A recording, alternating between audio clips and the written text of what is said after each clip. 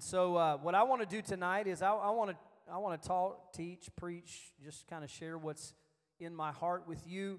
We're going to read from Isaiah 55, verses 6 through 9. It's not necessarily necessary that you stand.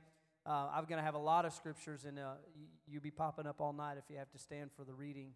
But I just want to share this scripture because it's a familiar passage of scripture, but God kind of talked to me about this subject in a weird way.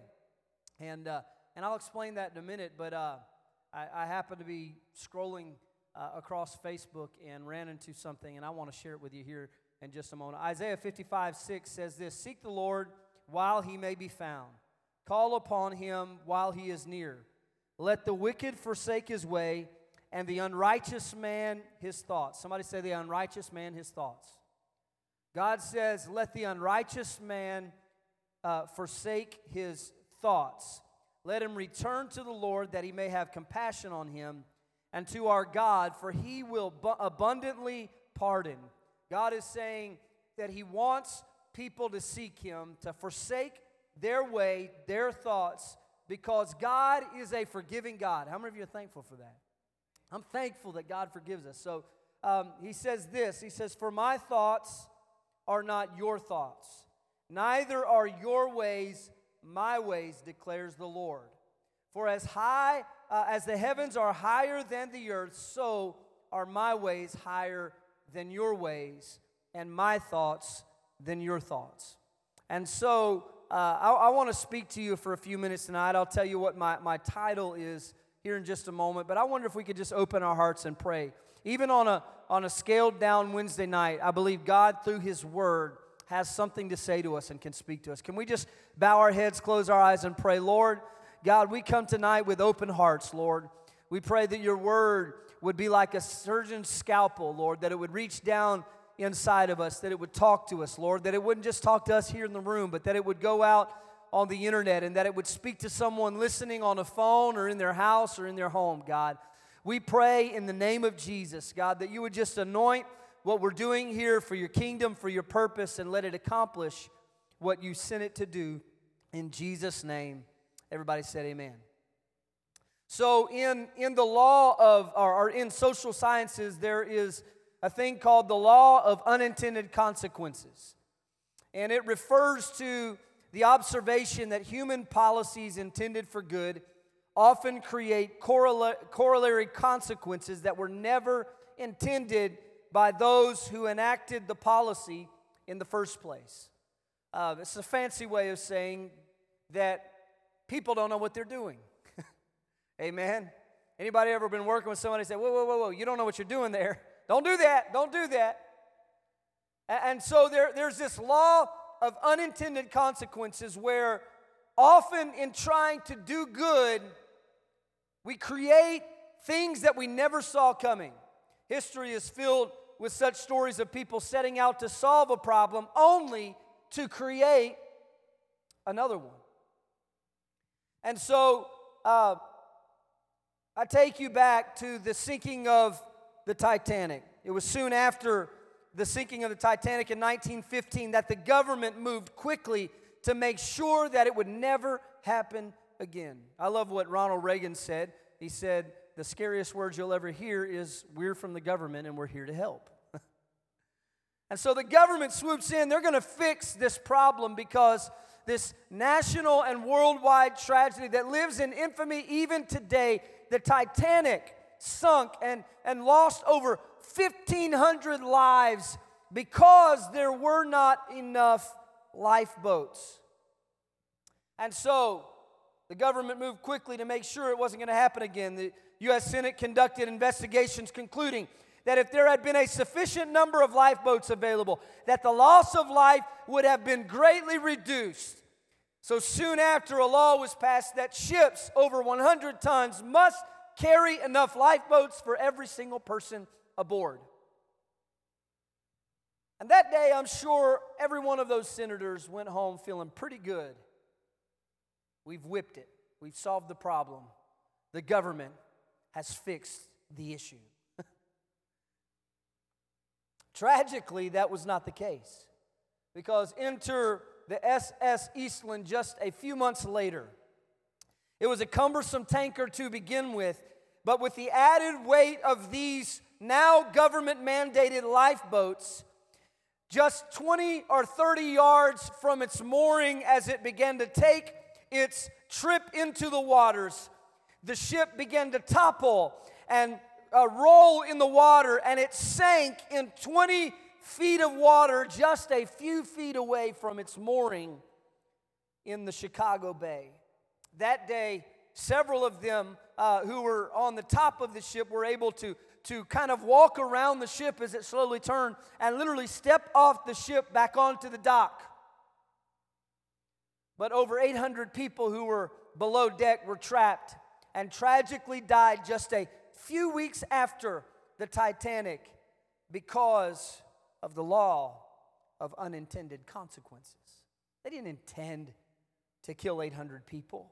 But in trying to fix the problem, the Senate and others caused the very thing that they were trying to avoid. It was unintended. They were just trying to help. They were just trying to do what they thought was right. And perhaps, if we're honest, we've all felt that way at one time or another. We set out with the best intentions only to find that we have created problems that we couldn't even see coming, angles that we never considered, things that we never thought would unfold. Maybe it was something that you said, well-intentioned advice to a friend that turned out badly. And next time that'll make you think, you know, like if you had a good friend who said invest in crypto a few months ago. I'm just picking on Brother Jay. The law of unintended consequences. There's just no way to consider all the angles of everything that will unfold in life. And sometimes we have the best intentions only to find that we have created these unintended consequences. And the point is clear that intentions are not always enough to make sure that we accomplish what we're trying to do. Can I get an amen? Intentions aren't always good enough to make sure that we don't cause some corollary disaster because there are gaps in our understanding that we cannot account for. There are parts to the equation of life that we cannot possibly parse or see coming. There are angles that we never consider. And so often we are reacting and responding to things in the moment, not considering the long-term impact of those things or the unintended consequences of our actions and of our thoughts. I think that if anything, the last year and a half can prove that to us. Amen? And so it's the law of unintended consequences. And that's what I want to talk to you about today. I want to tell you my title. My title is Never Paint Turtles. I've been excited all day to see that look. Because I knew when I shared my title, people would be like, now wait a minute. We came out here all the way on a Wednesday night in the middle of a pandemic, in the middle of the heat of summer, to talk about turtles. Never paint turtles. Now my prayer is that you will remember this because it stuck with me when I read it. But listen, a few days ago I came across a post on Facebook that, you know how you do, you scroll through, and at first I looked at it and I kind of gave it the look y'all just gave me and said, this person's make a big deal out of nothing. Because it was posted by an animal lover with a stern rebuke for two little girls in central Mississippi who had the audacity to paint a wild turtle shell. And I thought, well, you know, Karen's done got a hold of them. Because she's going to speak to somebody's manager. She's going to make a post on the internet, make a big deal about two little girls that are just trying to be nice, trying to have a good time, trying to spend time in the great outdoors in summertime, something we should celebrate, and along comes Karen to set them straight for how they're wrong. Because we all know the internet's got somebody to always tell you that everything you do is wrong. And so that's kind of how I was reading it. And so it turns out that little Kaylee and Christy Lynn caught the attention of this internet Karen when they caught a turtle and decided to add their own artistic flair. They painted the helpless turtle signed their names on its back as if it were a personal Picasso, and then turned it loose back into the wild. There are at least 3 people that did not know that painting turtles was a bad idea before this unfortunate event. And their names are Kaylee, Christy Lynn, and me. I had no idea that it was a big deal to paint a turtle. Let the kids be kids. Let them enjoy life. That sounds like innocent fun. Let them paint the turtle. But it turns out that painting turtles creates some unintended consequences that these 2 elementary age girls could not have foreseen. You see, these 2 girls had set out to beautify their little turtle friend that they had found along the way, and they were determined to give it some glam, dress it up a little, give it a little pizzazz, a little pow. And so they pulled out their art brushes and did their finest work, and really, it was pretty good work. And so they gave him some pizzazz and let him scurry back to his little turtle friends, who I'm sure they imagined would be totally jealous of his newly installed art. And they meant no harm. But it turns out that paint can be incredibly harmful to turtles. Because what these little girls didn't realize was that many paints are toxic and can seep into the bodies and the bloodstream through the turtle shell. And it can get down on the inside of them, and it can make them incredibly sick so that they might not survive. Paint also does this. It takes away their natural camouflage and removes the protection that it provides. And so when you release a painted turtle back into the wild, that turtle has now got a target on its back, quite literally. Because any alligator or any kind of a beast that wants to eat a turtle, maybe even a Cajun, is going to have an easier time seeing the turtle shell and targeting the turtle because of the paint on its back. And so a painted turtle is highly visible and susceptible to predation. Turtle shells are also not just an accessory. They're not just a home for the turtle, but they absorb UV rays through which the shell metabolizes into vitamin D3. And without vitamin D3, turtles cannot absorb calcium. And through time, their bones will grow weak so that they cannot survive the habitat that they were created to live in. As I read the post, I decided to research, and I found out that the Department of Wildlife in Florida agrees. Because a few years ago, they put out a plea to their citizens asking them, saying this: please do not paint the turtles. Please don't paint the turtles. Apparently, it had become a real problem across the state as many people were catching and painting these turtles. And they said this: tortoises and turtles don't need touch-ups. You can paint your house, a piece of furniture, a canvas, even your own fingernails or toenails, but you should never paint the shell of a turtle or a gopher tortoise. And the state agency set out to set the record straight that turtles do not need touch-ups. They were created and designed to survive just as they are. And if you'll just let them alone, they'll do just fine. If you'll just leave them be, they're perfectly designed for the habitat that they were created to live in. And so listen to me. In trying to add, these errant young artists were actually taking away. Their best intentions didn't matter. The unintended outcome of their actions, as innocent as they were, could turn out to be disastrous for the very thing that they were trying to help. It turns out the internet turtle police were right, because turtles really don't need touch-ups. And turtles really don't need artistic installations on their back. Why?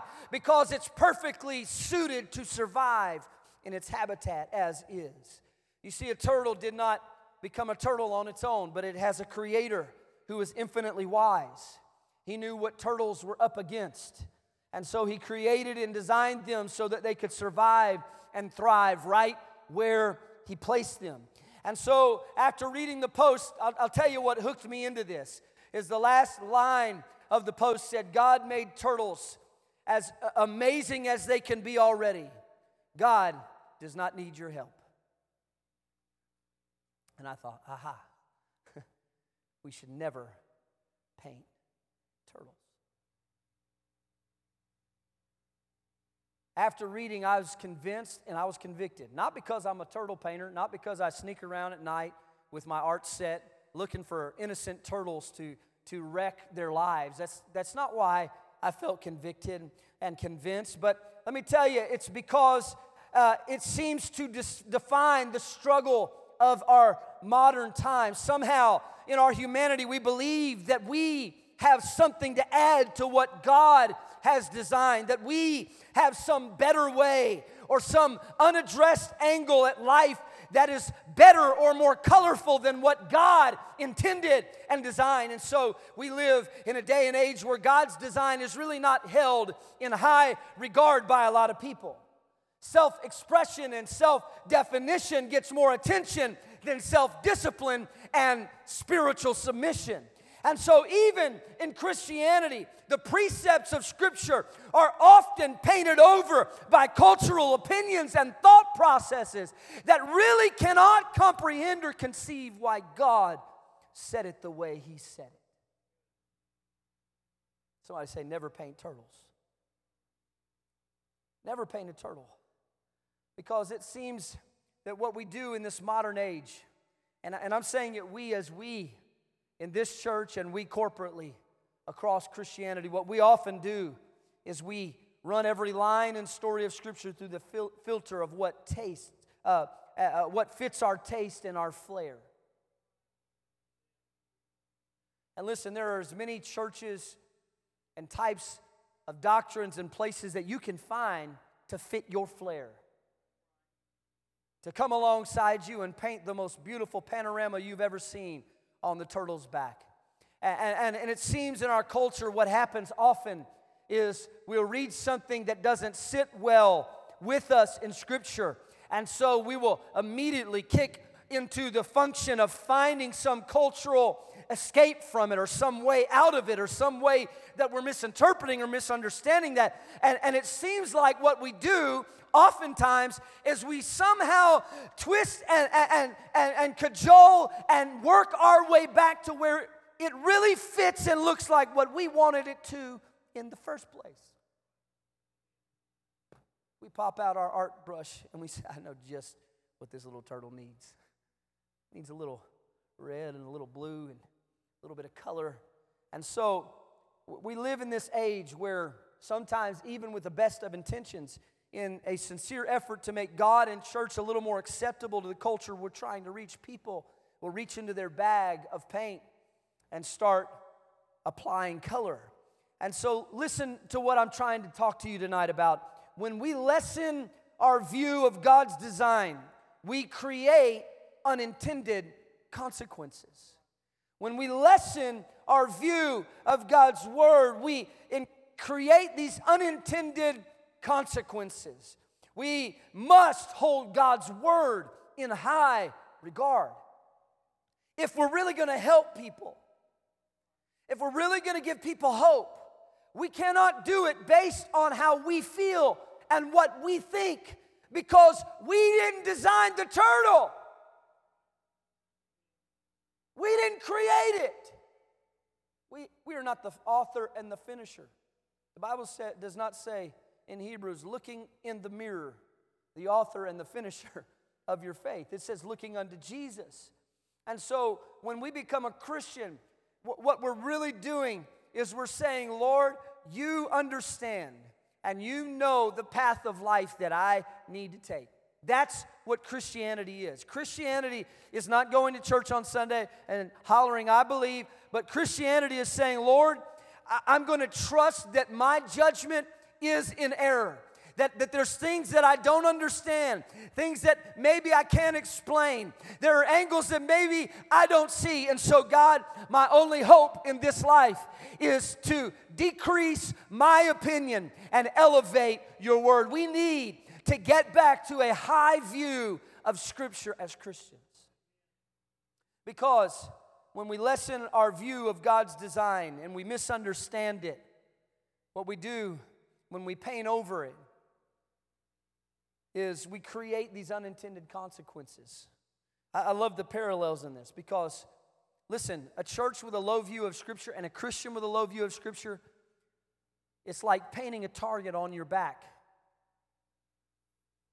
We live in the middle of a spiritual warfare. And there are predators out there. There are spirits that are out there for your family. There are spirits that are working against your faith and your usefulness for the kingdom. There is an enemy that is organized against what God would have you to become, what God has designed you, your family, your church to be. And so, hear me out. When we lessen our view of the design of the Word, when we lessen our view of God's thoughts and we begin to elevate our thoughts, we paint a target on our back. Because what will we say when we are tempted? What will we say? Jesus, when he was tempted, what did he say? He said, it is written, man shall not live by bread alone, but by every word that proceeds out of the mouth of God. Listen, if Jesus couldn't overcome temptation without the word, who do we think we are? Listen, Christian, I pray, I hope young Christians are watching.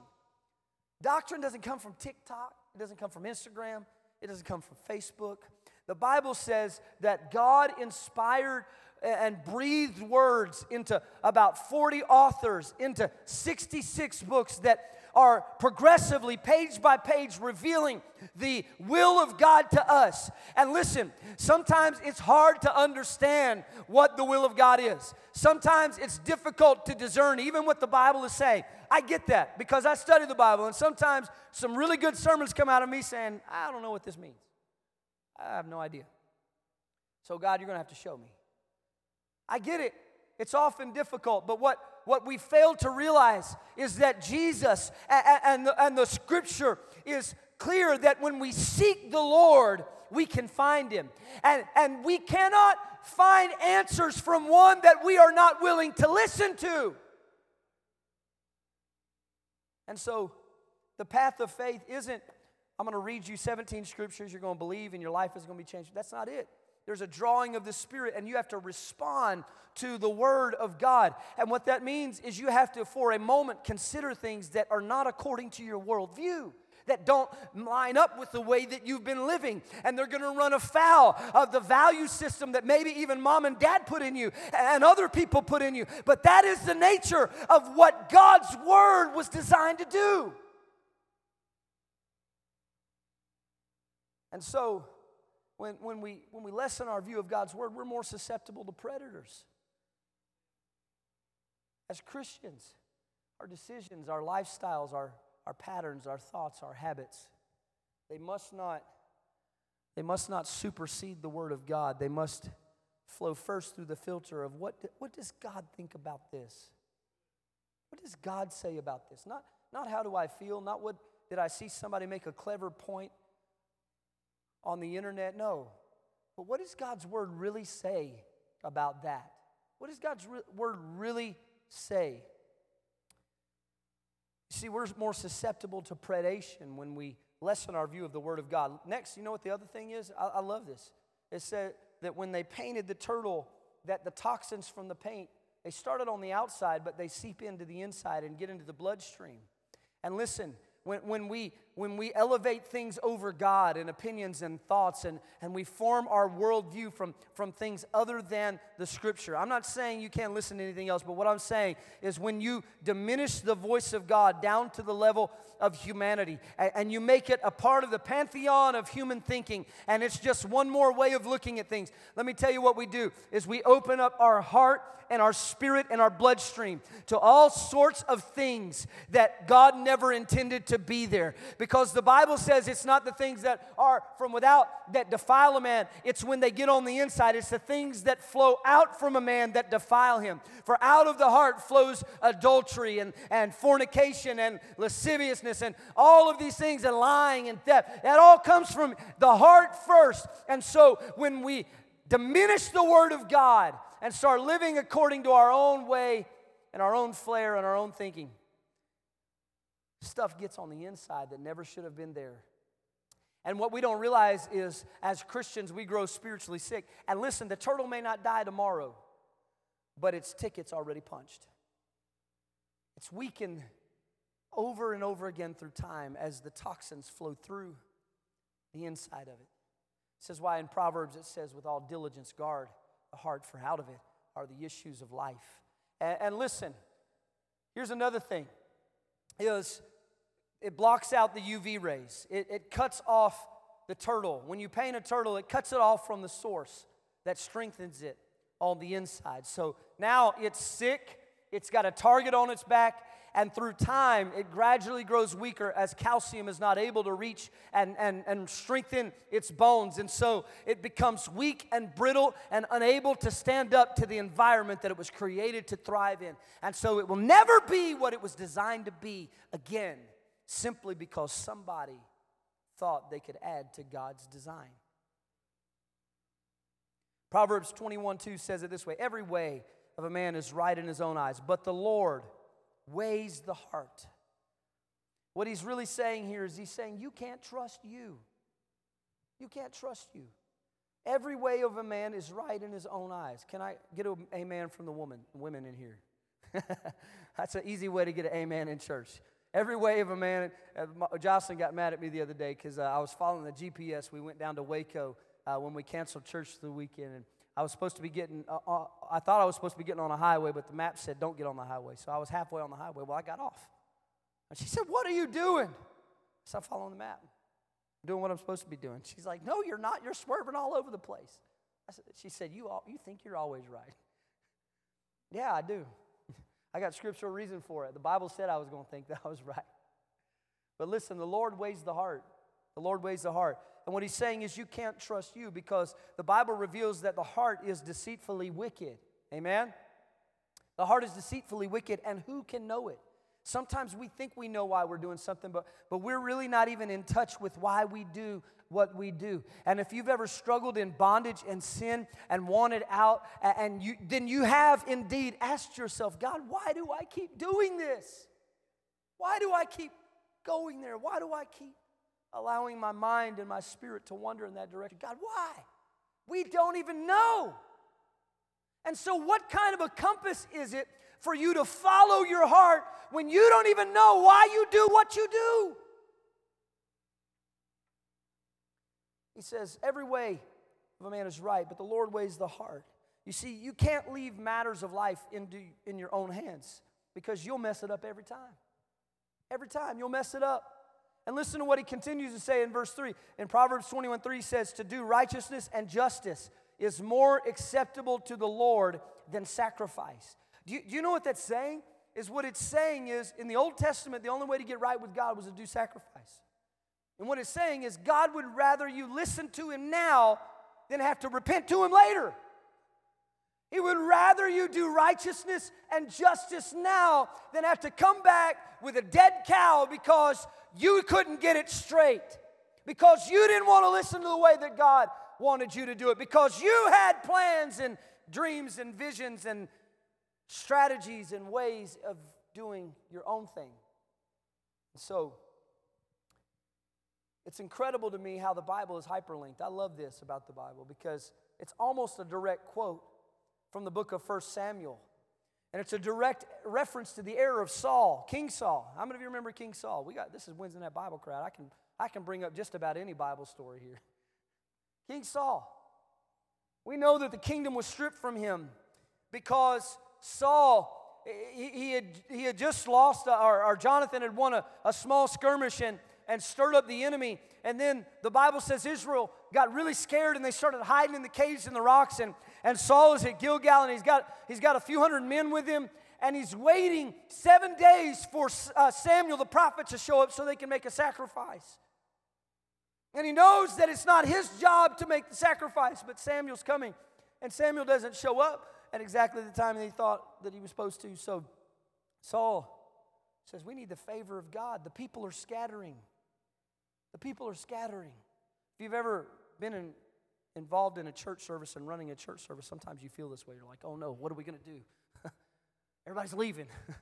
When we had baptism Sunday, we strategized. Now, y'all don't tell the Sunday folks this, but we strategized, how can we get people not to leave? Because this is the biggest thing going, is when we got people being baptized. And we said, you know what, we're going to put baptism right here. And you know what happened is everybody celebrated, and we had an awesome time, didn't we? But we were strategizing, Lord, the people are going to scatter. What are we going to do? Luckily, we didn't, defy God's law or anything. But that's what Saul did. Saul said, you know what? If Samuel can't get here on time, if he not going to show up when he said he was going to show up, I've got a knife and I've got a fire, and I'll make this sacrifice. We need the favor of God. So the Bible says that's exactly what he does. And when he shows up, Samuel walks up and he asks him, what is he doing? He said, well, I needed the favor of the Lord. This is just a precursor. And Samuel tells Saul, he says, this day, because you're not a man after God's heart. He said this, because you're not a man after God's heart, God has stripped the kingdom from you, and he's going to give it to one of the princes of the land. Because you're not a man after God's own heart. Y'all remember who the man after God's own heart is, right? It's David. And God tells Samuel, or Saul, through Samuel at this moment in time, because he took it upon himself to change the plan, to change the word, to change what God had designed, that God says, you're not a man after my own heart. In other words, you don't really reverence me. You don't really honor me. You really don't believe that I am who I say I am, or you would not go and change what I have spoken. And so just a couple chapters later, in 1 Samuel 15, the Bible tells us that Saul is going to fight the Amalekites. And Samuel tells Saul, God has spoken that the Amalekites are judged, and you are to kill all of the Amalekites, every one of them, and all of their sheep and all of the cattle and everything. Just kill it all, because God is done with this enemy bothering his children. And so, once again, Samuel arrives. And guess what? The Bible said that Saul kept many of the sheep and many of the oxen. He killed most of them. I mean, like 99%. 99%. But he kept King Agag alive, and he kept all the sheep and the oxen. And when Samuel arrived, Sister Donna, you know what shocked me when I was reading this today? This is what Saul says. He's proud. He said, hey, Samuel, I have obeyed the Lord. And Samuel said, what? That's just my imagination. What are you talking about, Willis? What? You have obeyed the Lord? Then what? He said, why do I hear the lowing of cattle and the bleating of sheep? You didn't obey God. And Saul says, whoa, hold on, preacher. Hold on, prophet. We saved those so we could sacrifice them to God. In other words, God, we know how you set things up, but we'll take it from here. We got it. We know that you're holy and reverenced and a mighty God to be feared, but we got ideas too. And so the Bible tells us that Samuel speaks up to him. And he says, does the Lord desire the fat of ox or the fat of ram? Is that what he desires? Because obedience is better than sacrifice. In other words, he said, God would rather you reverence him than to do what you want and then say, well, I did it with good intentions. I did it intending to glorify God in some way. I did it with the best heart behind it. And I've come to tell you, your intentions don't always matter. It doesn't always matter. And so, listen to what Saul said to Samuel. He said, I have sinned, for I have transgressed the commandment of the Lord and your words, because I feared the people and obeyed their voice. When it really got down to it, Saul admitted that he had let something else become bigger than what God had spoken in his life. When he really got honest, I mean, this is after all the prophetic proclamations, the kingdom is stripped from him, he knows it's the end. And here's the rest of the story, as Paul Harvey would say, is a few chapters later, the Bible says an Amalekite, which there shouldn't have been any Amalekites, is the one that kills King Saul. And let me just slip this in because it's Wednesday night and we got a little time. What you don't kill will eventually kill you. And God tells him to kill them all, but he's got his own way of doing things. And it's all, every time you read Saul, it's all with the best of intentions, the purest of heart. I just thought in my heart, God, that you would like it, that if I sacrifice these 1,000 bulls than just killing them and leaving them by the road. I really thought, God, that you would understand where I was coming from. I really thought, God, that you would see that I needed your favor. And so, Samuel was running late, and I valued your favor so much that I just took it upon myself to do it my way. But listen, God's not looking for a man after his own heart. He's looking for a man after God's own heart. And so Saul, he's just finally comes to the point where he admits that, well, I feared the people. I was afraid of what they would say. And so I obeyed their voice. Isn't this just a picture of where our culture is at and where many Christians are at today? Is people who 15 years ago were okay to preach on social issues and now scared to death. I don't want to offend anybody. Listen, if it's written in Scripture, they're going to be offended when they get to the judgment seat. Hey, might as well start now. Might as well start now. And I'm not advocating that we just be ugly and we be, Westboro Baptist, but at some point, we have got to elevate the Word of God and say, you know what I tell my kids a lot, and I think they look at me like I'm speaking Chinese, is we're not living like they're living. We're trying to live through this. This is up over us. And so what I think and what you think doesn't really matter. What does God think about it? Because we don't need to do it Rory Chance's way. And we don't need to do it J. Paul's way. We need to find out what is the way of the Lord, because only if I do it that way, only then can I find the blessing and the life that I'm really designed to have and that God wants me to have.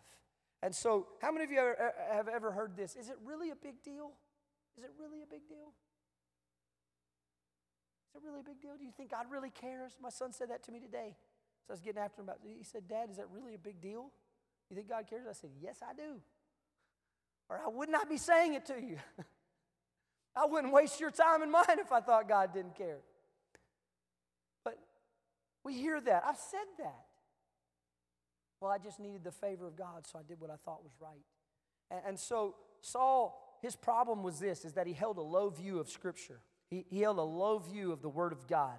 It was subject to his own interpretation, and he felt that he could ignore it when it was convenient to ignore it. And this is where a lot of Christians are at. And they don't call it ignoring it, but they've got some little one-liner explanations for how they can get out of something that they can see clearly in the Scripture. Is that all right if we get real tonight? I mean, there's just a few of us here, but I think it's okay to be real and say that there's a lot of Christians that have a low view of Scripture, because the lower the view of Scripture, the weaker and the more susceptible we are to the shifting sands of human opinion. Having a low view of Scripture means this, that we base our understanding on some other method of determining truth that supersedes Scripture and in some cases dismisses it altogether. And so the question that you have to ask yourself as a Christian is, did God breathe this out? Did He breathe it out? Did God really inspire the Bible? Did Jesus really go to the cross? Did Jesus really come out of the grave? Because if those things are true, that changes where I stand in the scope of eternity. It doesn't depend on me then. It depends on Him. And so a low view of Scripture is that when other things and ideas and places either come into alignment and importance in our life with where we view Scripture or supersedes it. It stands in contrast with a high view of Scripture. Let me tell you what a high view of Scripture is. It's when we speak of the high view of Scripture, it's that God has unveiled Himself through the pages of Scripture and culminated His revelation of truth in His Son, Jesus Christ. That revelation is encapsulated in 66 books that portray God's story as a unified whole. It's not of a bunch of opinions of different men, but it is the Spirit of God weaving His story through humanity and through these authors. Having a high view of Scriptures means that we assign Scripture as the final authority of faith and practice. It is recognizing that God has spoken through His Word. And so when I read it with the intent of understanding what each author is striving to convey and how each piece fits in with the whole of Scripture. See, when we approach Scripture from the standpoint of personal preference, we have a low view of Scripture. It doesn't matter that much. But when we approach Scripture from the standpoint of whether culture will accept it We have a low view of Scripture. But when you elevate human thinking and human ways over God's ways, I want to tell you there are unintended spiritual consequences to that.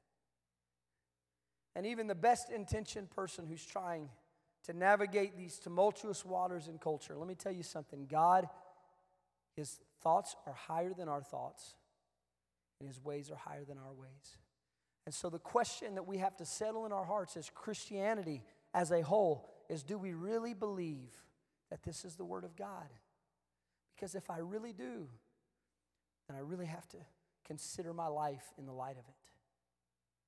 If I really do, then it's going to have to change some things about me, even when it doesn't feel good and it's not comfortable. Or I can just paint a turtle and let it be what it's going to be. And there's a lot of Christians who struggle with a low view of Scripture. I don't mean to say that they would argue with you that the Bible's not important. It's just a matter of what happens when it pricks you. Right? What happens when it cuts you? What happens when it runs afoul of what you thought and what you planned? You know, there's some people, if Jesus showed up with a Bible in his hand, he still couldn't convince you of some stuff in the Bible. He just couldn't. You know why I believe that? Because that's exactly what happened. All through the book of Luke, Jesus is dealing with the Pharisees. In Luke 19, they ask him, by what authority do you do all this? He came in and turned over the tables. He had done all sorts of miracles, raised Lazarus from the dead, turns over the tables in the temple. They said, by what authority do you do this? You see, this is where it comes to, is it's the authority issue. They were fine with Jesus as long as he was healing a blind eye here or there and doing this and that, raising an occasional dead guy. That kind of got under their skin a little bit, no pun intended. But ultimately, they said, by what authority do you do this? Because for the Pharisees, they had a high view of Scripture, but they had a low view of God. Because over the years, what they had done is they took the holy word of God and they added to his commandments, what is it? Someone knows the number. I can't remember off the top of my head. It wasn't him. I think it's 600 or 792 or something like that, traditions that they added on top of the Scripture. They had a high view of Scripture, but they had a low view of God, because when God showed up in flesh, the Bible says he came into his own, and his own received him not. Why? Because they had become religious and tradition, and truth could not even prevail, because really what they did is they took the parts of Scripture they really liked, and they elevated that. But they took the parts of Scripture they really didn't like or didn't understand or couldn't comprehend, and they pulled them way down here. And so I'm not just preaching about these liberal crazies. I'm preaching about God-fearing people that go to church Sunday after Sunday. We've got to keep a high view of the authority of God in our life. Amen? So over and over, we see the unintended consequences of human thinking in Scripture. I'm almost done. When people reason away the instruction of God. We see it in Israel when they wander for 40 years because God said go in, and they said, we're scared, we don't want to. So he says, you're stuck. I preached about that a few weeks ago. I won't re-preach it. They were stuck for 40 years. They didn't intend to, they were just afraid for their lives. They just chose fear over faith, and so they were stuck. Moses missed entering the promise because God told him to speak to a rock, and he was mad at the people who had no faith. He was on God's side, and he struck the rock rather than speaking to it. And so God tells Moses, you don't get to go into the promised land. Did Moses intend that? No. He probably felt righteously indignant towards all of these people and in his striking of the rock, but the truth is it's not what God desired. Israel created unintended consequences. The Bible said when they worshiped an idol and when they complained and murmured, that God sent serpents among them as judgment. And when they begged God for reprieve, he had Moses create this brazen serpent in the wilderness, and he raised the serpent up. And when they looked upon the serpent, they were healed. It was created, designed by God for that moment in time, to get them through. It was an allusion to the cross of Calvary, where if I be lifted up, I'll draw all man unto me. It had its place, okay? It had its place. But Israel takes it and they worship it for generations to come, till God has to send a prophet to pull it out of the temple and break it in half and call it Nehushtan. That word in Hebrew simply means this: it's just a piece of brass. We're trying to slap paint on something, and it wasn't ever designed. It could never save them again, because that's not what it was designed to do. And so, let me say this: what God desires is what God designed. That's what He really desires. Why? Because His thoughts are higher than our thoughts, and His ways are higher than our ways. And I'm not preaching this to be legalistic and tell you, go look at every scripture and try to obey every one of them perfectly. But what I'm telling you is that God will speak to you. He will convict you. He will lead you by His Spirit. And you have to be willing to run it through the filter of what is pleasing God. Not what do I want, what do I think, not what does culture say about it, not what does friends and family think. If you've got to be the bad guy and stand alone, be the bad guy and stand alone. But dear God, don't paint a turtle. Because you might be painting a target on your own back. See, the overwhelming testimony of Scripture indicates that God's Word is so much more than religious dogma. Hear me out in these last few minutes. I'm going to shine the light. We've talked about all the depressing stuff that happens when you get God's Word out of its rightful place. But listen to this. When God speaks, He is communicating His design. And we have 66 books of God doing just that. He's communicating His design, His will, His plan towards man. And His design is revealing a path to life. Deviating from the design doesn't bring destruction because God is choosy or judgy and just doesn't like some things. It brings destruction, hopelessness, hurt, pain, fear, shame, and so much more, because sin is the inferior idea. You see, what people do is they think, you know what will make me happy? Is to knock back this six-pack. That'll make me happy. But drunkenness is an inferior idea, because when it's over, you know, the Bible says sin feels good for a little bit. For a season, it feels all right. But after that, it leaves an empty, hollow place that has to be filled again. And it's the same story, whether it's telling a lie to get out of a situation, whether it's committing adultery, is it promises all of this stuff as if it's your Savior. But it's really not. It's really just an inferior idea. And so God, when He reveals what sin is, He's trying to show us that is the inferior way of living. But if you will listen to my words and listen to what I'm speaking and saying, you'll find the path to life. It's simply a misguided plan to get you where you really want to be. Sin is a recipe for spiritual predation. It's a sure path to a toxic heart and failing strength. Sin and self-directed living promises very much but delivers very little. Why? Because it ultimately will topple just like that ship in the water, because it was not designed for that kind of use. That's not what life was designed for. And so, to put it simply, a painted turtle can never reach the potential of his design. I want to come to a close here in just a second, but I want to leave you with this. The key, there is a key to divinely directed outcomes. How many of you in this room would say, I want God to direct my outcome? I think I know all of you. I'd be surprised if there was even a single person in the room that didn't feel that way. But sometimes it feels like life isn't going the way that God intended. But there is a key that Scripture gives us to having a divinely directed outcome. I want God's hand on my outcome.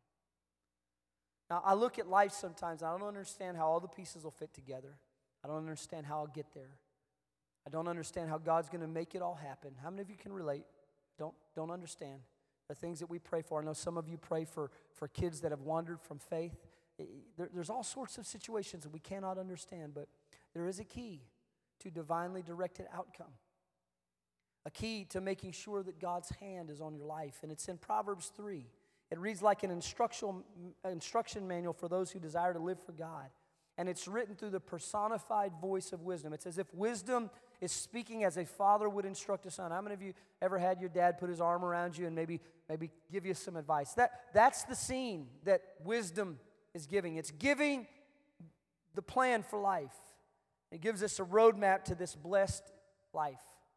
It's filled with promises that arise out of living in obedience and reverence for God's design.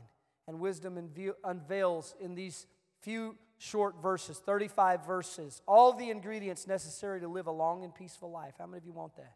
Want a long and peaceful life? Amen. I want to go right before somebody else has to change me. Amen. That's the goal. I want to live a long and peaceful life. But it tells us how to do that. It tells us how to find favor and good success with God and man. How many of you want that? I want that. It tells us how to live a divinely directed life, to find healing and reviving in the midst of pain and suffering of life. It teaches us the spiritual key, listen to this, to financial blessings. Anybody want that? Amen, I want that. It's okay to want that. And so within these verses, there is this treasure trove of blessings of God and the instructions of how to attain them. And wisdom starts showing us how they are available and accessible. Listen to this, to anyone who will listen. To anyone who will listen. Blessing, it does not discriminate. Anybody who will listen can have it. Long life, favor, good success with God and man, divinely directed outcome, healing and reviving in the midst of pain and suffering, financial blessing. Anybody can have it. Listen, anyone who is willing to listen, anyone who's willing to follow the path of life, anyone who is willing to lay aside their own understanding and acknowledgement of God's understanding. You know the verse because it's probably on your coffee cup at home, but it says this. It says, trust in the Lord with all your heart. Listen to this. And do not lean on your own understanding. Now listen, you can use your understanding, but dear heaven, do not lean on it. Do not lean on it. Do not set the compass of your life on what you know, what you feel, and what you understand. Hear the words of wisdom. He says, son, trust in the Lord. Trust that when you don't understand and when you're making a stand in the midst of a corrupt generation and it feels like everything else says that you're wrong, trust in the Lord and do not lean on your own understanding, but in all your ways, somebody say in all your ways acknowledge Him and He will make straight your paths. He says, be not wise in your own eyes, but fear the Lord. Have reverence for God and turn away from evil. For it will be healing to your flesh and refreshment to your bones. That word flesh there, it's a reference to the navel, which is the umbilical cord in the Hebrew. And it compares the trust of relationship with God to an infant that receives everything that it needs from its mother's umbilical cord. I listened to a podcast the other day that was talking about how a baby transfers from breathing in the womb to breathing outside the womb. And here's the answer. The reason the baby doesn't have to breathe inside the womb is because mama is breathing for it. The lungs clean the blood, but it doesn't even have to clean its own blood. It's cleansed by the connection. And that's what Scripture is saying to us. It's saying that when we trust in God, that we are connected with something that's bigger than us, something that is greater than us. And we don't have to rely on our own strength or on our own understanding or on our own ability. We don't have to do that. But when we're connected, our problems aren't our problems to solve. That's a good news. Our struggles are not ours to overcome alone. But we are connected. When we trust God with all our hearts and we do not lean on the understanding, He directs. Listen, it says, in all thy ways acknowledge Him, and He shall direct thy path. He'll direct your path. You know what my desire is and why I'm teaching this? Is there's a renewed desire in my life that, God, I don't want to make any decision. I don't want to make any decision that isn't in alignment with what you have spoken and what you desire from me. I don't want to do anything, God, on my own understanding. God, I don't want to be dismissive of a single precept or principle that you've given me for my life and for my family. God, I don't want to miss the blessings that can be found by doing it God's way. And that's the key, is as long as we're doing it our way, we miss the blessings. But He said you can have all of the divine direction that you want if you'll simply trust the Lord and acknowledge Him in all of your ways. Stand with me. It says this. I was riding home yesterday. I didn't know I'd be speaking. I didn't know we were having church. I was riding home from Waco yesterday. And out of the blue, God dropped this verse in my heart. In all thy ways, acknowledge him, and he shall direct thy path. And the Lord spoke to me and said this, the reason that some people can't find my direction for their life is because there's an area they're not acknowledging me in. There's an area or a pocket of life where they've said, God, I got this. This is mine. I'm going to do it this way. And if you're struggling to hear the voice of God, if you're listening online and you're struggling to hear the voice of God, I believe this is a word of God for somebody, for an individual, that the area that you're not acknowledging God is what is holding you back from receiving the direction that you need. It's so beautiful when you really see it. What God is just saying is he's saying, trust me. You don't have to understand it all. Just trust me. Just trust me. Just live your life in acknowledgement. Do you have to be perfect? No, you never will be. You will mess up and you will fail. But let me tell you something. You can mess up and fail and still be acknowledging God and saying, God, I want to live your way. How many of you have that desire tonight? Let's just pray. I feel the Holy Ghost in this room right now. Lord, God, you've given this word, Lord. You laid it on me. God, I believe that you have spoken here for a purpose, God. I believe that somebody is about to find freedom in their life. Somebody is about to find hope in their life. Somebody's about to have a breakthrough when they lay down their will for yours. God, I believe that somebody right now that is listening online is going to have a breakthrough in their life because they have been resisting your word and your will. But Lord, in the measure that we lay our own understanding down, that's the measure that you sweep in with all the blessings that we never could imagine, God. God, in our finances, Lord, we want to acknowledge you, God. In our family, Lord, we want to acknowledge you. God, in our prayer life and our faith walk, we want to acknowledge you. And Lord, we trust that if we will acknowledge you, you will direct our path. God, you'll determine the outcome. You'll make a way where there seemeth to be no way. God, you'll do what you always intended and planned for us to do. And so, God, we want to trust you tonight in Jesus' name. In Jesus' name. If you believe that, would you say amen?